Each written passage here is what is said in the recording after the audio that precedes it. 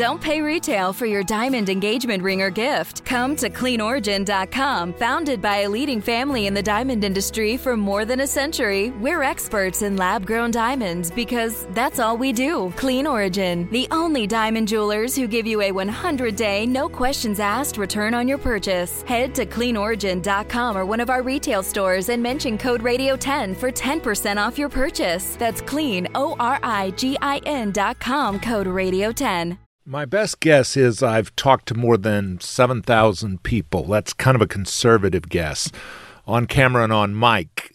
And it's always different. It's always interesting. But after a while, you develop this, people consider me to be easy to talk to. That's one of the highest compliments I can get, is that you're easy to talk to. Not making them nervous, not making them uptight. And so I'm doing that professionally now in my day job, which is called Voice Locket, voicelocket.com. And I talk to families, I talk to founders, anybody who you want to get to know your grandfather better, or on the family level, or talking to founders if you're pitching for funding or if you are just pitching for new customers, telling those kinds of stories, the heart and soul of a business, of entrepreneurship, connecting with other people. Nothing does it better than, I call it film, because basically there's no distinction nowadays between video and film. It's shot on digital and it looks gorgeous. VoiceLocket.com. If anybody brings you this program, that's who does, and I hope you'll check us out. Thanks so much. So I was moving jobs based on where he needed to go, but all with the expectation that like his career was more important. This is In Her Words, a podcast from manlistening.com, featuring one man listening to the stories of real women in their own words. In Her Words, a conversation worth hearing because every woman deserves to be heard. Well, hello there, and welcome to In Her Words as we start our fourth year. Hard to believe, still around. A new episode every week. That's right, there has never been a repeat. This week, a woman breaking barriers in tech. The only woman in the room when she started. Betsy Hooser is the founder and now the CEO of TTS, Tech Talent and Strategy. But she started in journalism, and she's a native North Carolinian, and it gets a little bit confusing in the beginning or the middle of this interview when we talk about husband number one and husband number two, the father of her children. So you may have to pay close attention to that, but otherwise, a pioneer, a trailblazer for women in tech. Betsy Hooser.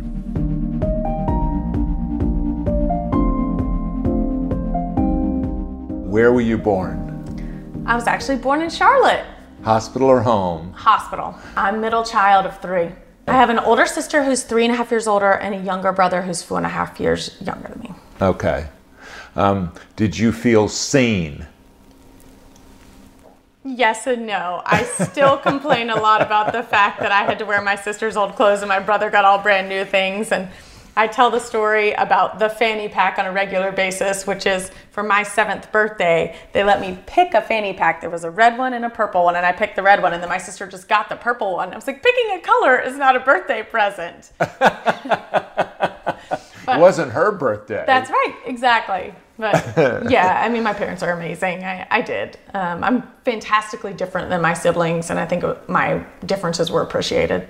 What did your father do for a living? So my dad was typical, I think, for that generation, climbed the ranks at Duke Energy, was there for a lifetime almost, went from being an accountant, eventually was CFO of the company, which is really crazy to watch someone, now as an adult, understanding that just the work that must have gone into, going from just a bean counter up into this prestigious role at one of the biggest companies in the world. And to me, he was just my goofy dad, who was home for dinner basically every night and with us at the lake with no TV in a shack every weekend. So did he own this beautiful land on Lake Norman before it was a lake? No, but we were early. So this was not the first property that we owned.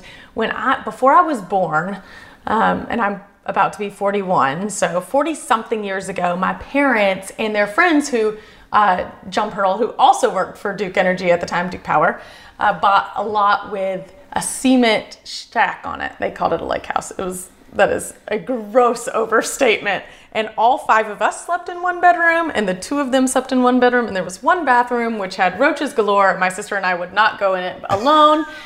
No TV, no air conditioning, and we were there all summer long.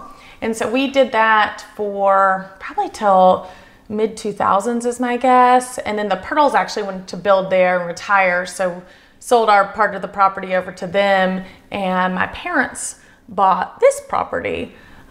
They went around, and the thing they cared most about was seeing how deep the water was, because I learned how to ski at 4, I learned how to slalom at 10, do a 360 on the kneeboard, $20 at 12 years old. So we really appreciated the water. So my mom carried around a rock on a string to make sure the water was deep enough.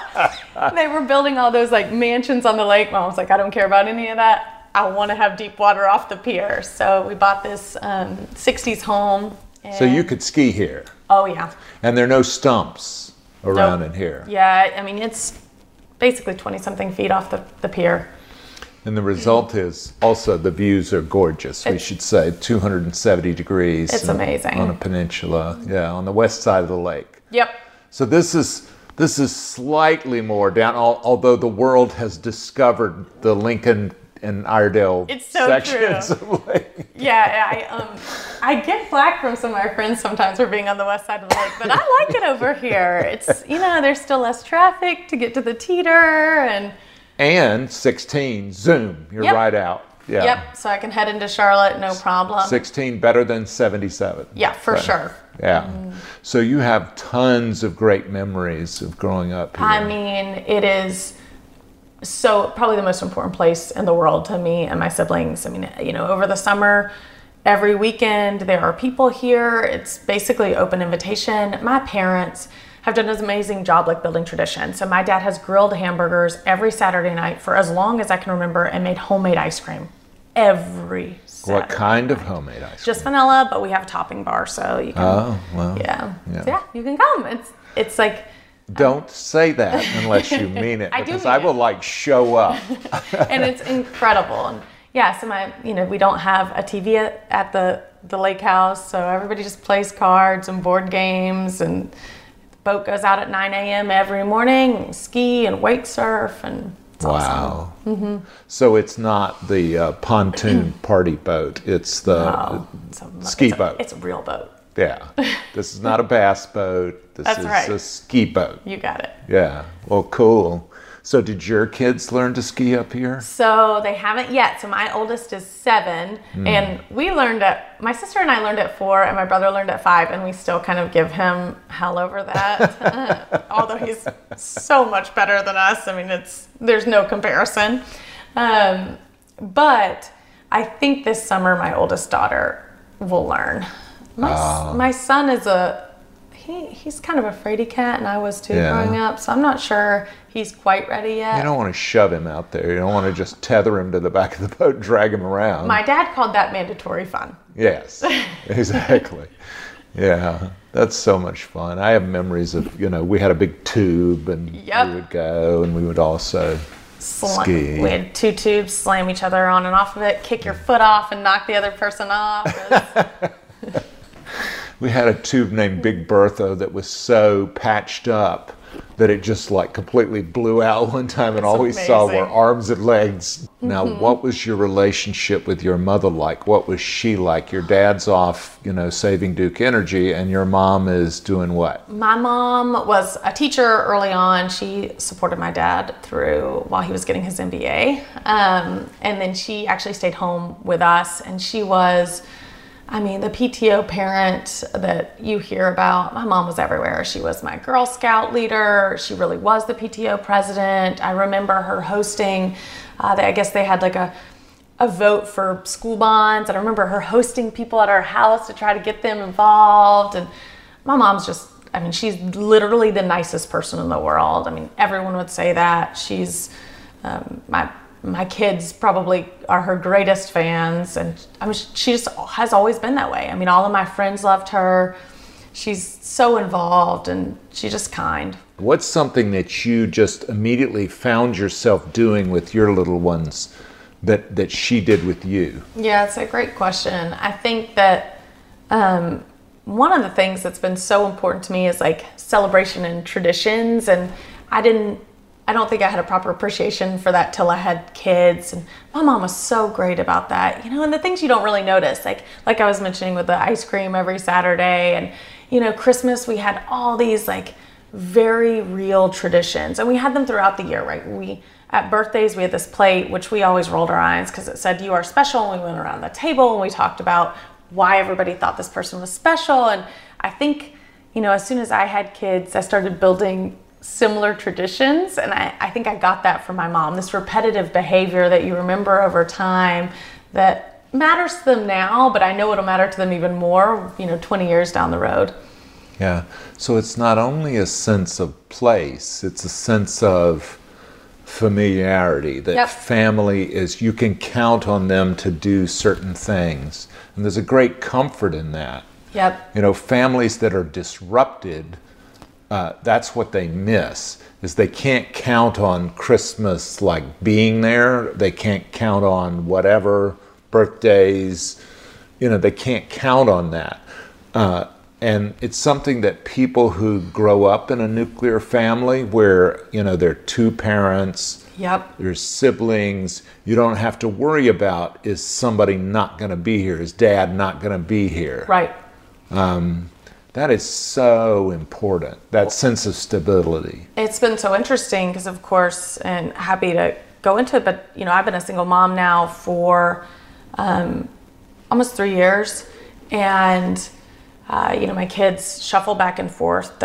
We split physical custody, and there have been lots of challenges, but my parents in my village have been such a stability point. It's been incredible. And one of the biggest upsides, it's been a really challenging situation, has been my parents kind of, I mean, they were already super involved, but stepping up even more. And I have watched my parents have a relationship with my kids. I had a great relationship with my grandparents. They were all wonderful. But my parents' relationship with my kids is so intimate and close, and it's amazing. Like it's been this like bright side amidst like a complicated situation where, you know, my kids like show up to school. I mean, my parents show up to school events. My kids will ask to one-on-one come and spend the night with them, and I mean, they want to. You know, they want to go see Nanny and Grand. They appreciate the individual time they can get with them. There are 4 of them, so it's hard for them to get a lot of individual attention. And God bless my parents, because of them, I also get one-on-one time with my kids. You know, I can take a kid and go do something, and my parents will watch the others. But they have been so intentional on making sure those traditions and everything, even if they had to be modified, right, that they still existed. And I think even probably the divorce and the difference for my kids that I didn't experience, my siblings didn't experience, has really facilitated this like just incredible bond between my kids and my parents. Did you always want to be a mom? Absolutely. I was the one growing up. I mean, I had a dog growing up. I remember, you know, dreaming of this dog. I slept with, like, I drew pictures of dogs every day. I'm sure my parents were like, oh my gosh. They finally got me a dog for Christmas of my 3rd grade year, and I couldn't pick her up on Christmas Day, and I slept with her picture. I mean, I was like, and my mom. What kind of dog was this? Sheltie. What was her name? Her name was Bonnie. She was amazing. And was Bonnie like, I need a break? Oh my I need a vacation. I trained Bonnie to jump through hoops, to climb up the slide, to slide back down, to pull me on skates. And this dog tolerated a lot. Yeah, so I was very motherly from the beginning. And it was your dog. It was nobody else's dog. My dog. Yeah. Were there any other dogs in the house? So we had Dalmatians. When my parents got married, they had two, Mindy and Apollo. And Mindy died when I was fairly young, and then Apollo died. I guess I was in first grade, right before we moved from Charlotte out to Gaston County. And I always say he probably just didn't want to make that move. He's like 14. He's like, this is enough, I'm done. He was an awesome dog. And so then from that point, the next dog we got was Bonnie. And then when Bonnie passed, my brother got a dog. So we've pretty much always had dogs. How old were you when Bonnie passed? I was a senior in high school, and it was the week before prom. It's one of those things you never forget, and I felt kind of the same. I was like, she knows I'm about to go to college. This is, How old was she? She was, I believe, 10. She had liver issues, she had seizures, etc. So she passed a little younger. Did they have to put her down?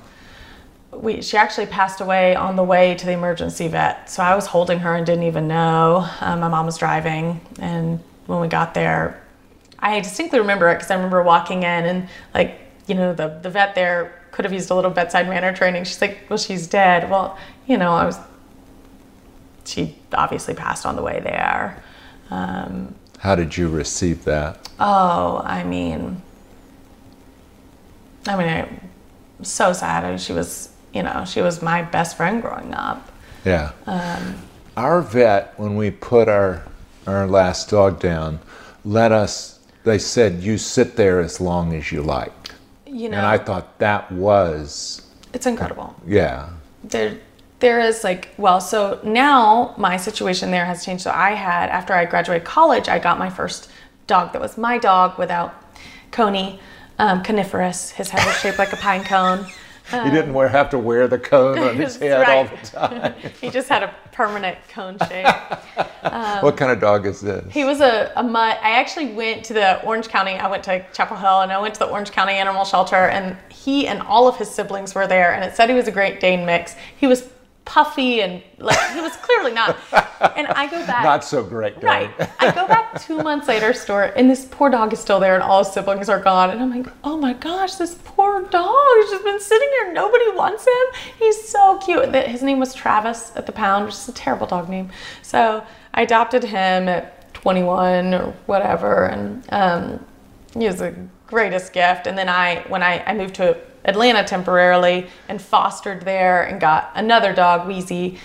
And then Coney passed the week I found out I was pregnant with twins. Oh, wow. And I think similar, he's like, I'm not down for that. Right. I did not sign up for two at once, for being tugged on by two at once. And then Wheezy passed away.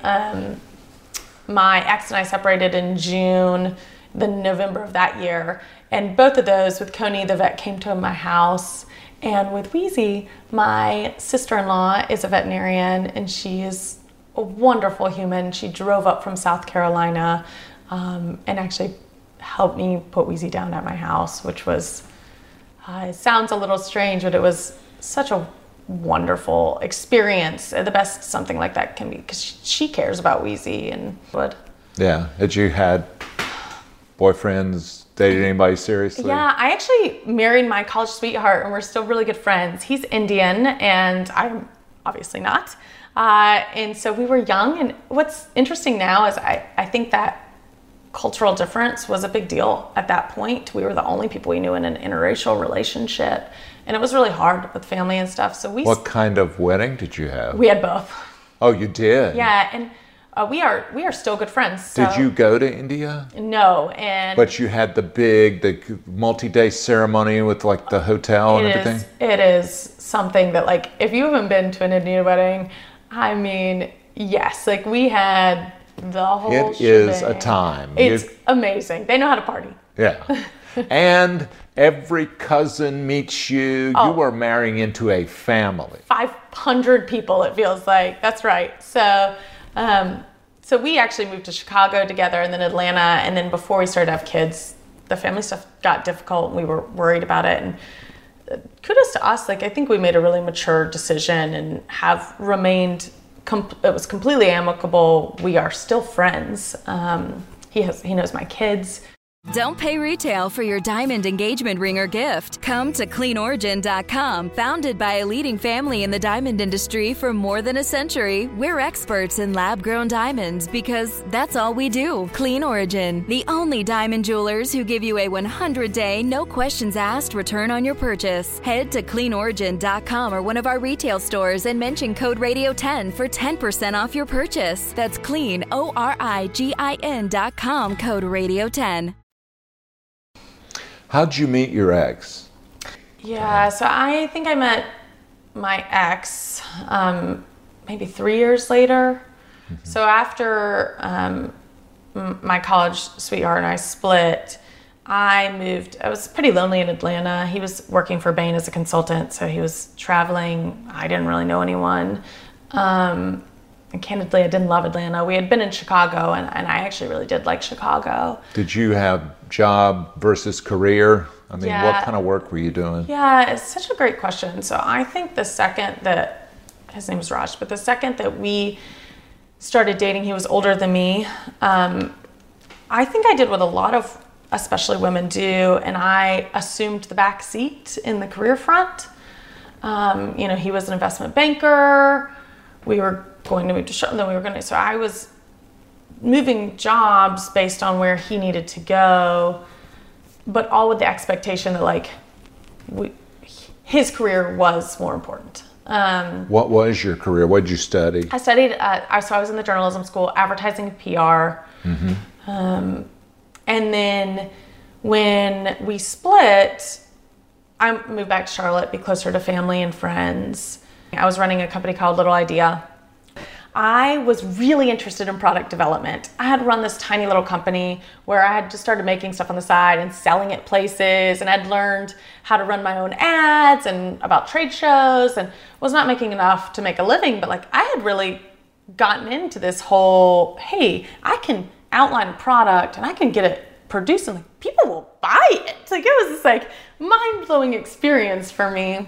Very gratifying. That's right. And I was early adopter on Etsy, so I had sold products there, and I just thought, this is cool. And I was super into product development. I had the most epic entrepreneurial crush on Inventus that's based here in Charlotte. So Louis Foreman, who is still one of my dearest mentors, I just thought he hung the moon. I mean, I thought everything he did was amazing. And I sent in my application, and I never heard back, and I didn't have the maturity to say, email Louis himself and say, I really want to work for you. I don't even care what I do. Just get me in there. This is the place for me. Trust me. So instead, I did what I think a lot of young people do and say, wow, no one cared about my application. I'm sure what happened was Louis's team's doing 9 million other things. No one even ever saw my application, right? So simultaneously, there was a smaller company in Charlotte doing similar stuff called Little Idea. It was mostly engineers, I think about 6 people on staff, but they didn't really have the business marketing angle as much. These were mechanical engineers. They want to build stuff. So I ended up emailing them, and long story short, met the founder. He's awesome. I always say Fred gave me this chance that really no one should have on paper. I wasn't qualified. He was traveling a lot, and he's like, well, why don't you come in and sort of not just run marketing, kind of run the business. Wow. I don't think you know what you're talking about, Fred. I'm researching him, thinking, and Fred's a little bit of a mad scientist. He's willing to take a risk on the right people. And that leap of faith, I believe that springboarded my career and changed the rest of my trajectory professionally, which is pretty cool.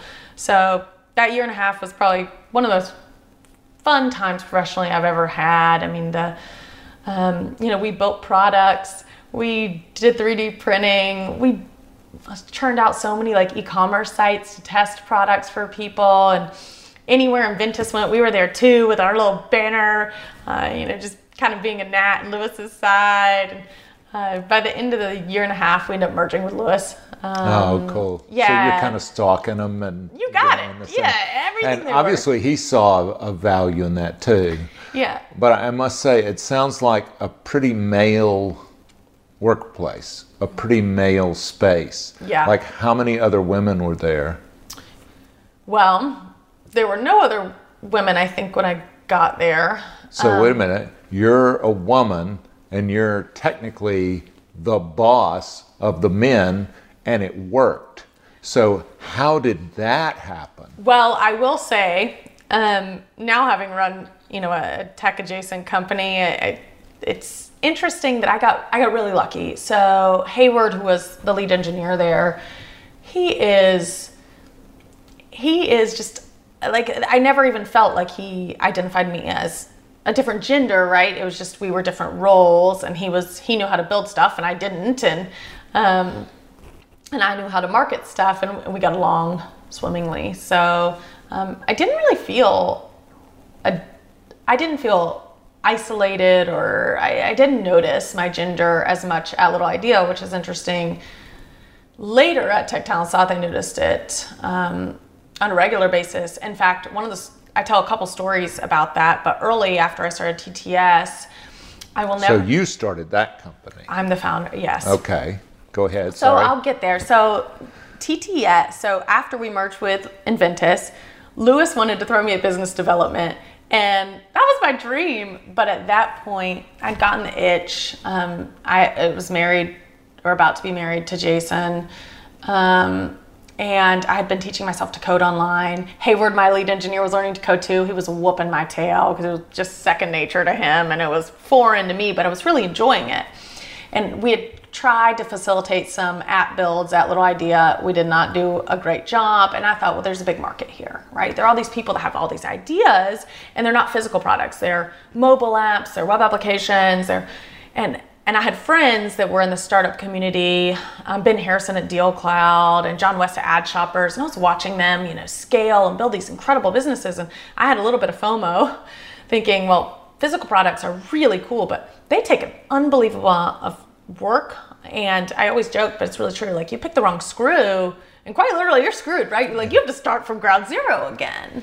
You're dependent on your suppliers, the ability to scale. There are all kinds of things that you can do with technology alone, with software alone. Right, for the fraction of a cost, right? If you know how to code for the cost of host and domain, let's say $40, you can build out an MVP. Like, that's mind-blowing and empowering. And it's not a better mousetrap, it is a better idea. That's right. Like, if you have the idea... Yep. And people need blank, then, as we like to say, Uber is a software company. Yep. And so all it takes is those skills, and you can actually build out a product. That was like just so empowering to me. So I told Lewis, I was like, I actually think that I want to learn to code, and I might want to build a company, build a company, but keep the door open for me. I was like, I don't want to lose this relationship. So I ended up taking off to Chicago to enroll in, at that point, I believe there's an argument over who was the first coding boot camp in the nation. I think they were. And this was Starter League. They were founded by two young guys, younger than me, out of Northwestern, who wanted to learn to code. One of them ended up running for mayor. He's super cool guys. They just kind of built this like little mentorship group, maybe 5 to 10 people, and they learned to code and became developers. And so then they started Starter League, which was essentially a school to teach software development rapid pace. And when I went up there, it was class 5 or 6, really early on. The company, so Basecamp, which is software that's used for project management, is owned by 37 Signals. They also wrote the language Rails. It's like, I can't conceptualize saying, well, I can't use Java or Python or whatever, so I'll just create my own language that will be better. So they're those people. So great people to learn from. So I end up going to Chicago to learn to code in 11 weeks. I get there.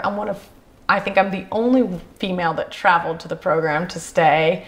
Out of how many? 40 something at least. And certainly in the minority that I was female. There were other females in the course. There was only one other Southerner in the program, Richard. And, when you read my story, it always sounds like I went up there and I didn't know anyone. That's not really true. I had lived there before. So I was crashing on my buddy's couch, learning how to code. But it was an incredible experience. I mean, what they put together you can't recreate it. I mean, there were people from all over the world store. It'd be like a doctor from Ghana and like a taxi driver from the UK. And I mean, it was just this incredibly bright humans who said, I want to learn this. And it was for a variety of different reasons. Some people actually wanted to be in software development. Lots of people had apps they wanted to build themselves. Some people, I mean, it was incredible. And so we were all learning these skills as quickly as possible. You know, people were staying there all day long. I mean, and I just kept thinking, the only thing that would have been better about this process is if it had happened in my hometown, right? So I was creating this amazing network in Chicago. And I remember going to the founders saying, well, I want to go back to Charlotte. And they didn't know anyone there. I had more connections in Charlotte because of the business I'd run before.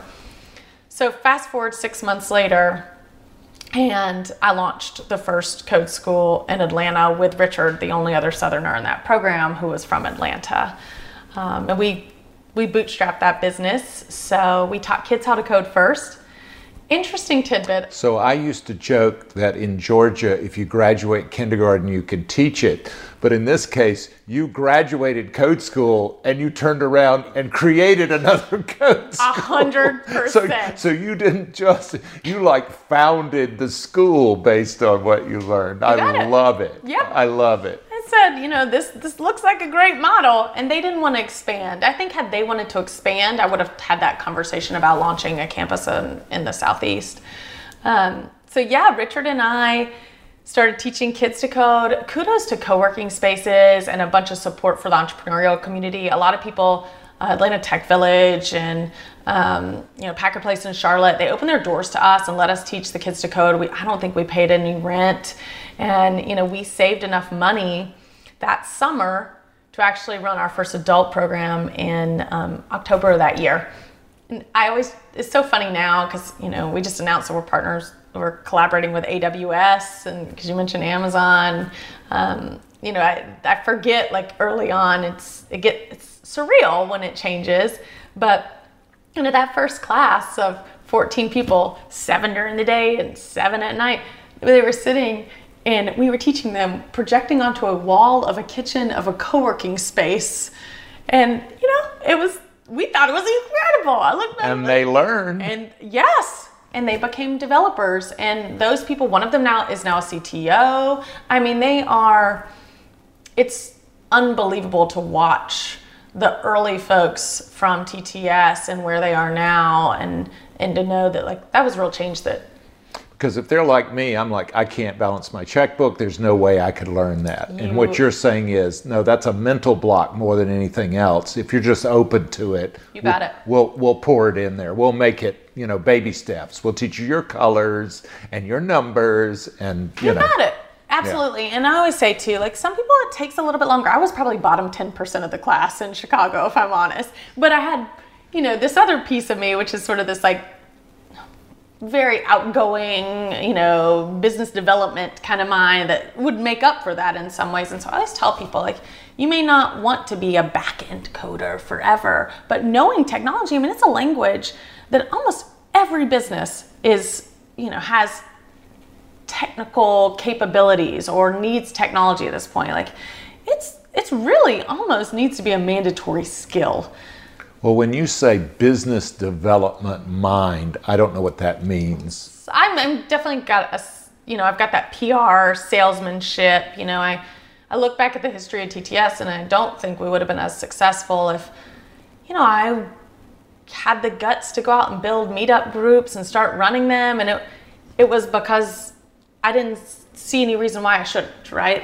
Well, I hear, and stop me if I'm wrong, check me, entrepreneurial spirit plus organizer plus leader, outgoing leader.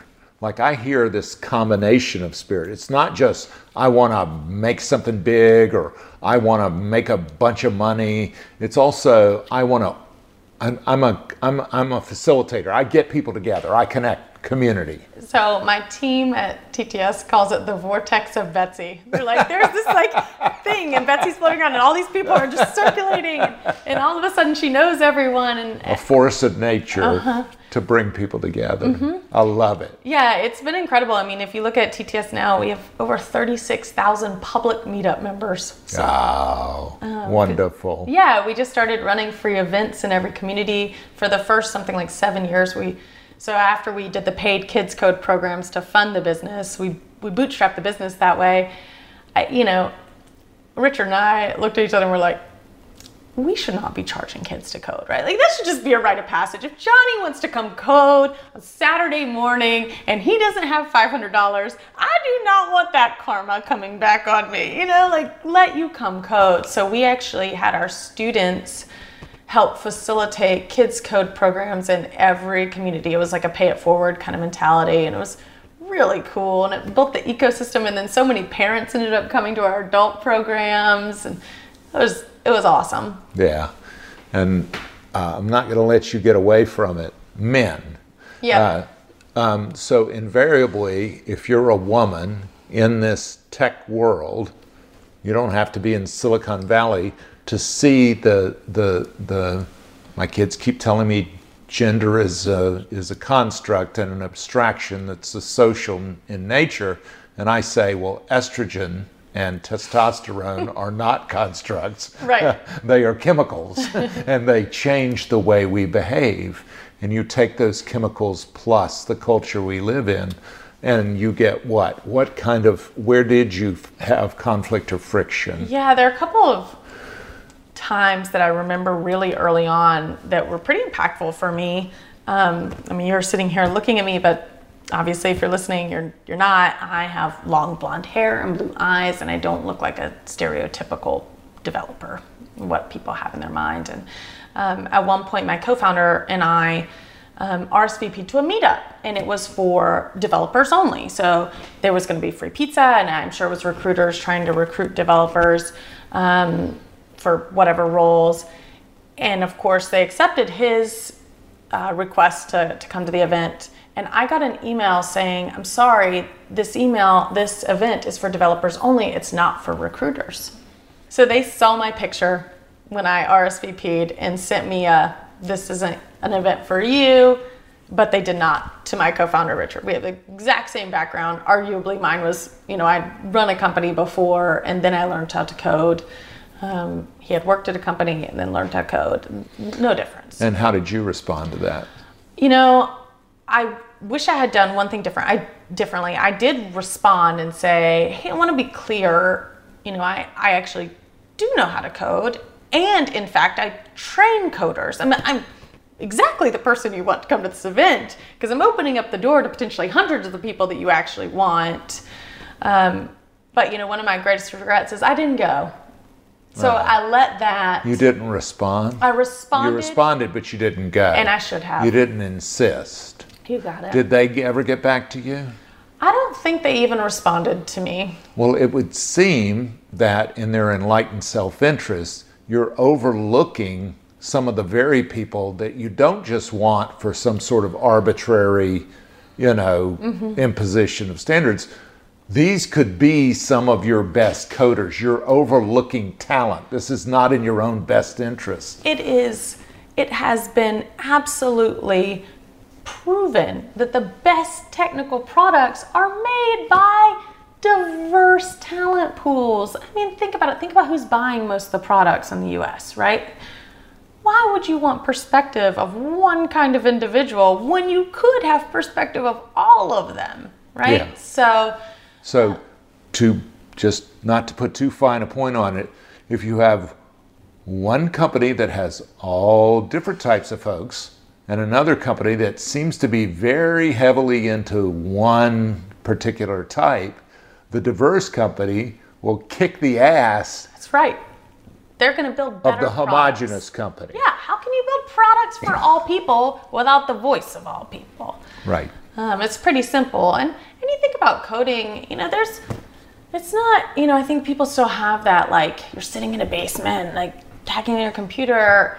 No, think about the UX and the, how people interact with a site and all those different elements that require creativity, understanding of human behavior, lots of different elements that I don't think people tend to associate with software development, and they're absolutely aligned.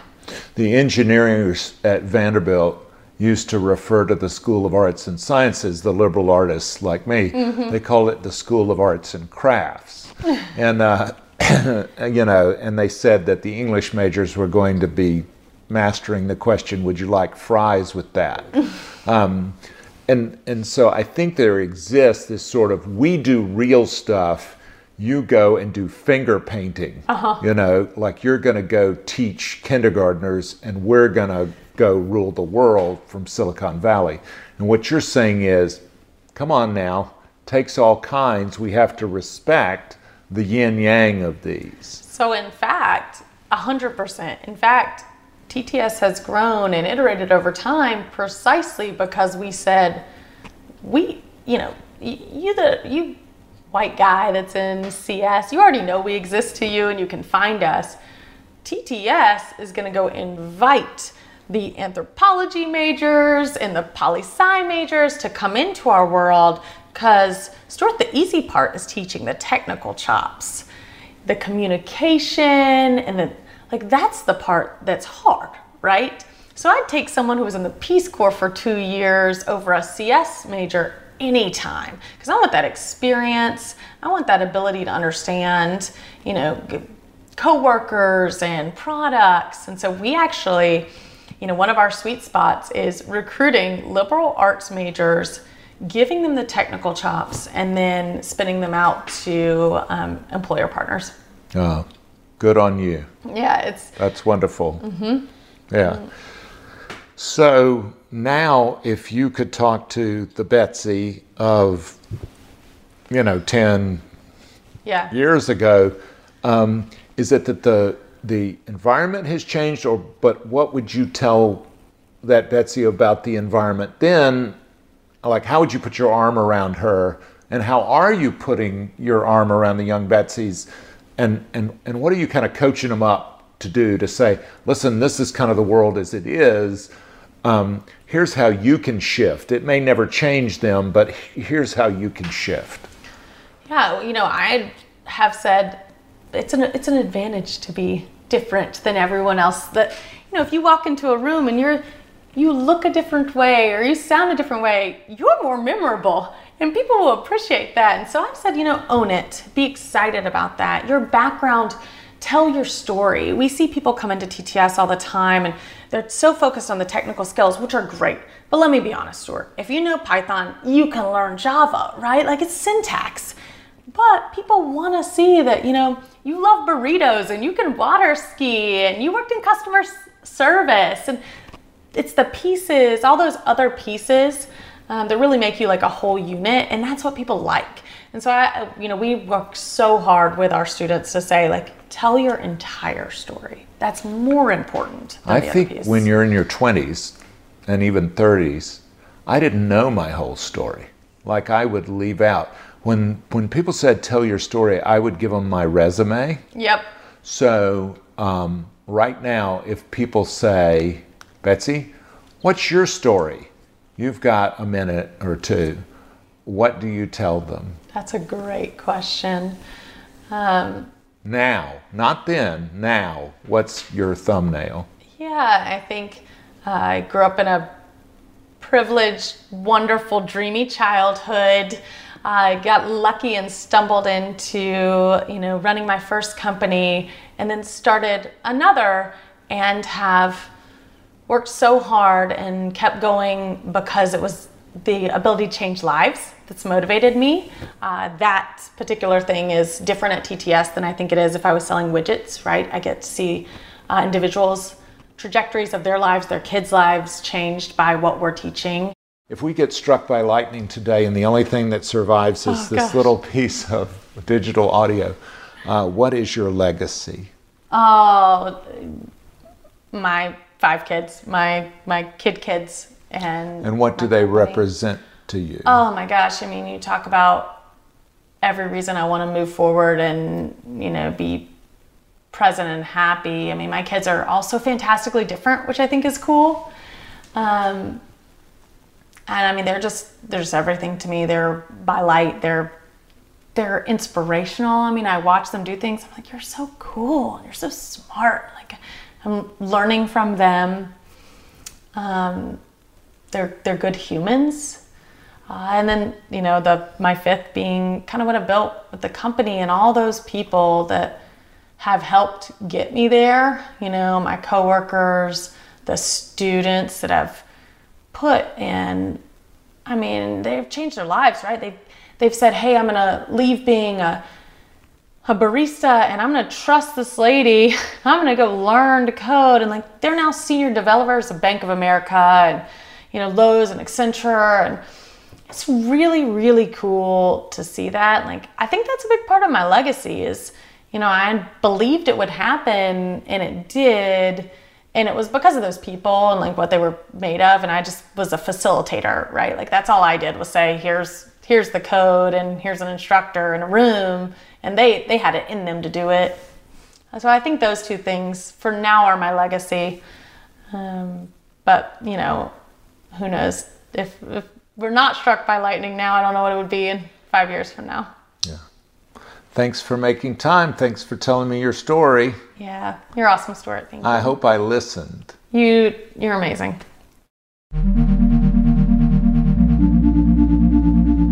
And I have to say thank you to Betsy on several fronts.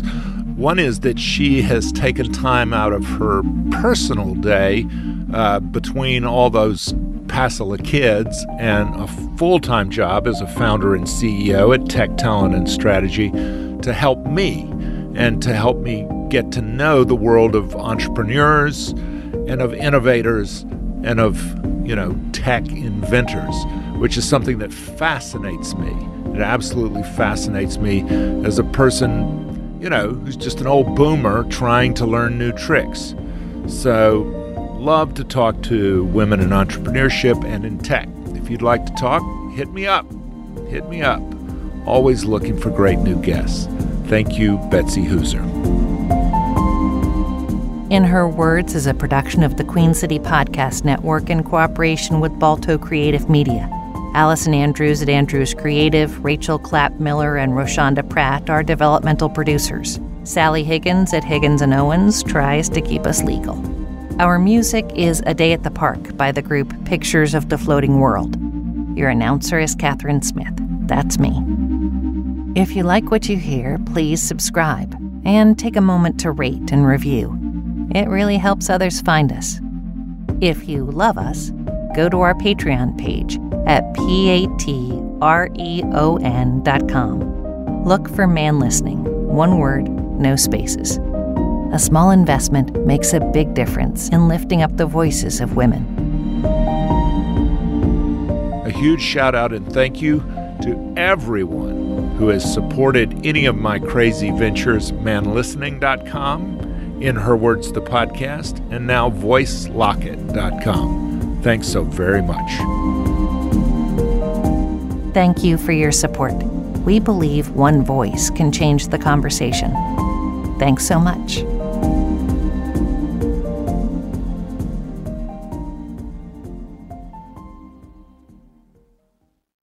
Don't pay retail for your diamond engagement ring or gift. Come to CleanOrigin.com. Founded by a leading family in the diamond industry for more than a century, we're experts in lab-grown diamonds because that's all we do. Clean Origin, the only diamond jewelers who give you a 100-day, no questions asked return on your purchase. Head to CleanOrigin.com or one of our retail stores and mention code Radio10 for 10% off your purchase. That's CleanOrigin.com, code Radio10.